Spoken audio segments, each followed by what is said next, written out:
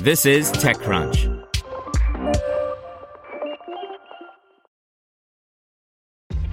This episode is brought to you by ShipStation. You know, some things take a lot of work, like sending little robots to far-off distant planets. And just as that's challenging, so too is running a successful e-commerce business, especially when there's so much to do. So I want to introduce you all to ShipStation. Now, I love using ShipStation because of its easy-to-use dashboard, which makes managing orders and printing labels a breeze and super smooth. Oh, and the customer service is just out of this world. It's exactly what you need to help grow your business. Sign up for your free 60-day trial at shipstation.com/technews. That's shipstation.com/technews. This is TechCrunch. Lune offers an API to calculate carbon emissions at checkout by Romain D.A. Meet Lune, a new startup that wants to expose CO2 emissions calculations so that customers are better informed when they purchase something online. When companies start using Lune's API, they can also let their customers pay a fee to finance a carbon neutralization project. Before founding Lune with Roberto Brueggemann, Eric Stadig previously worked for VC fund Crane, which led Lune's $4 million seed round. In addition, 15 business angels, including N26 co-founder Maximilian Teintal, Voy co-founder Frederick Helm, and Oyster HR and Nexmo co-founder Tony Jamos, participated.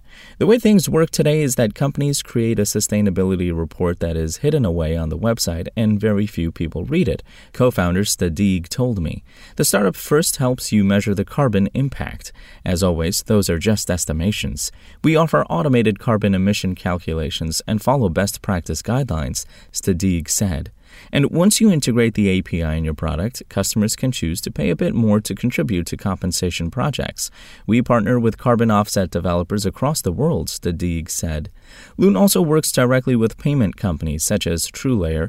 When it's time to check out, customers can choose a green payment method that will contribute to carbon offset projects.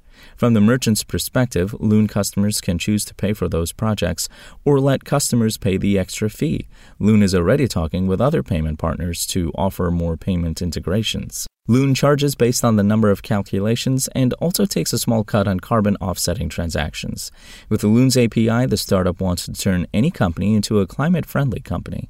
Many would say that not purchasing a product is the best way to reduce the carbon impact of that potential purchase, but when you can't avoid a purchase, it could help customers pick one company over another. Spoken Layer. Want to learn how you can make smarter decisions with your money? Well, I've got the podcast for you. I'm Sean Piles, and I host NerdWallet's Smart Money Podcast. Our show features our team of nerds, personal finance experts in credit cards, banking, investing, and more. And they'll help you make the most of your money while cutting through the clutter and misinformation in today's world of personal finance. You'll get clarity on strategies to help you build your wealth, invest wisely, shop for financial products, and plan for major life events. Listen to NerdWallet's Smart Money Podcast wherever you get your podcasts.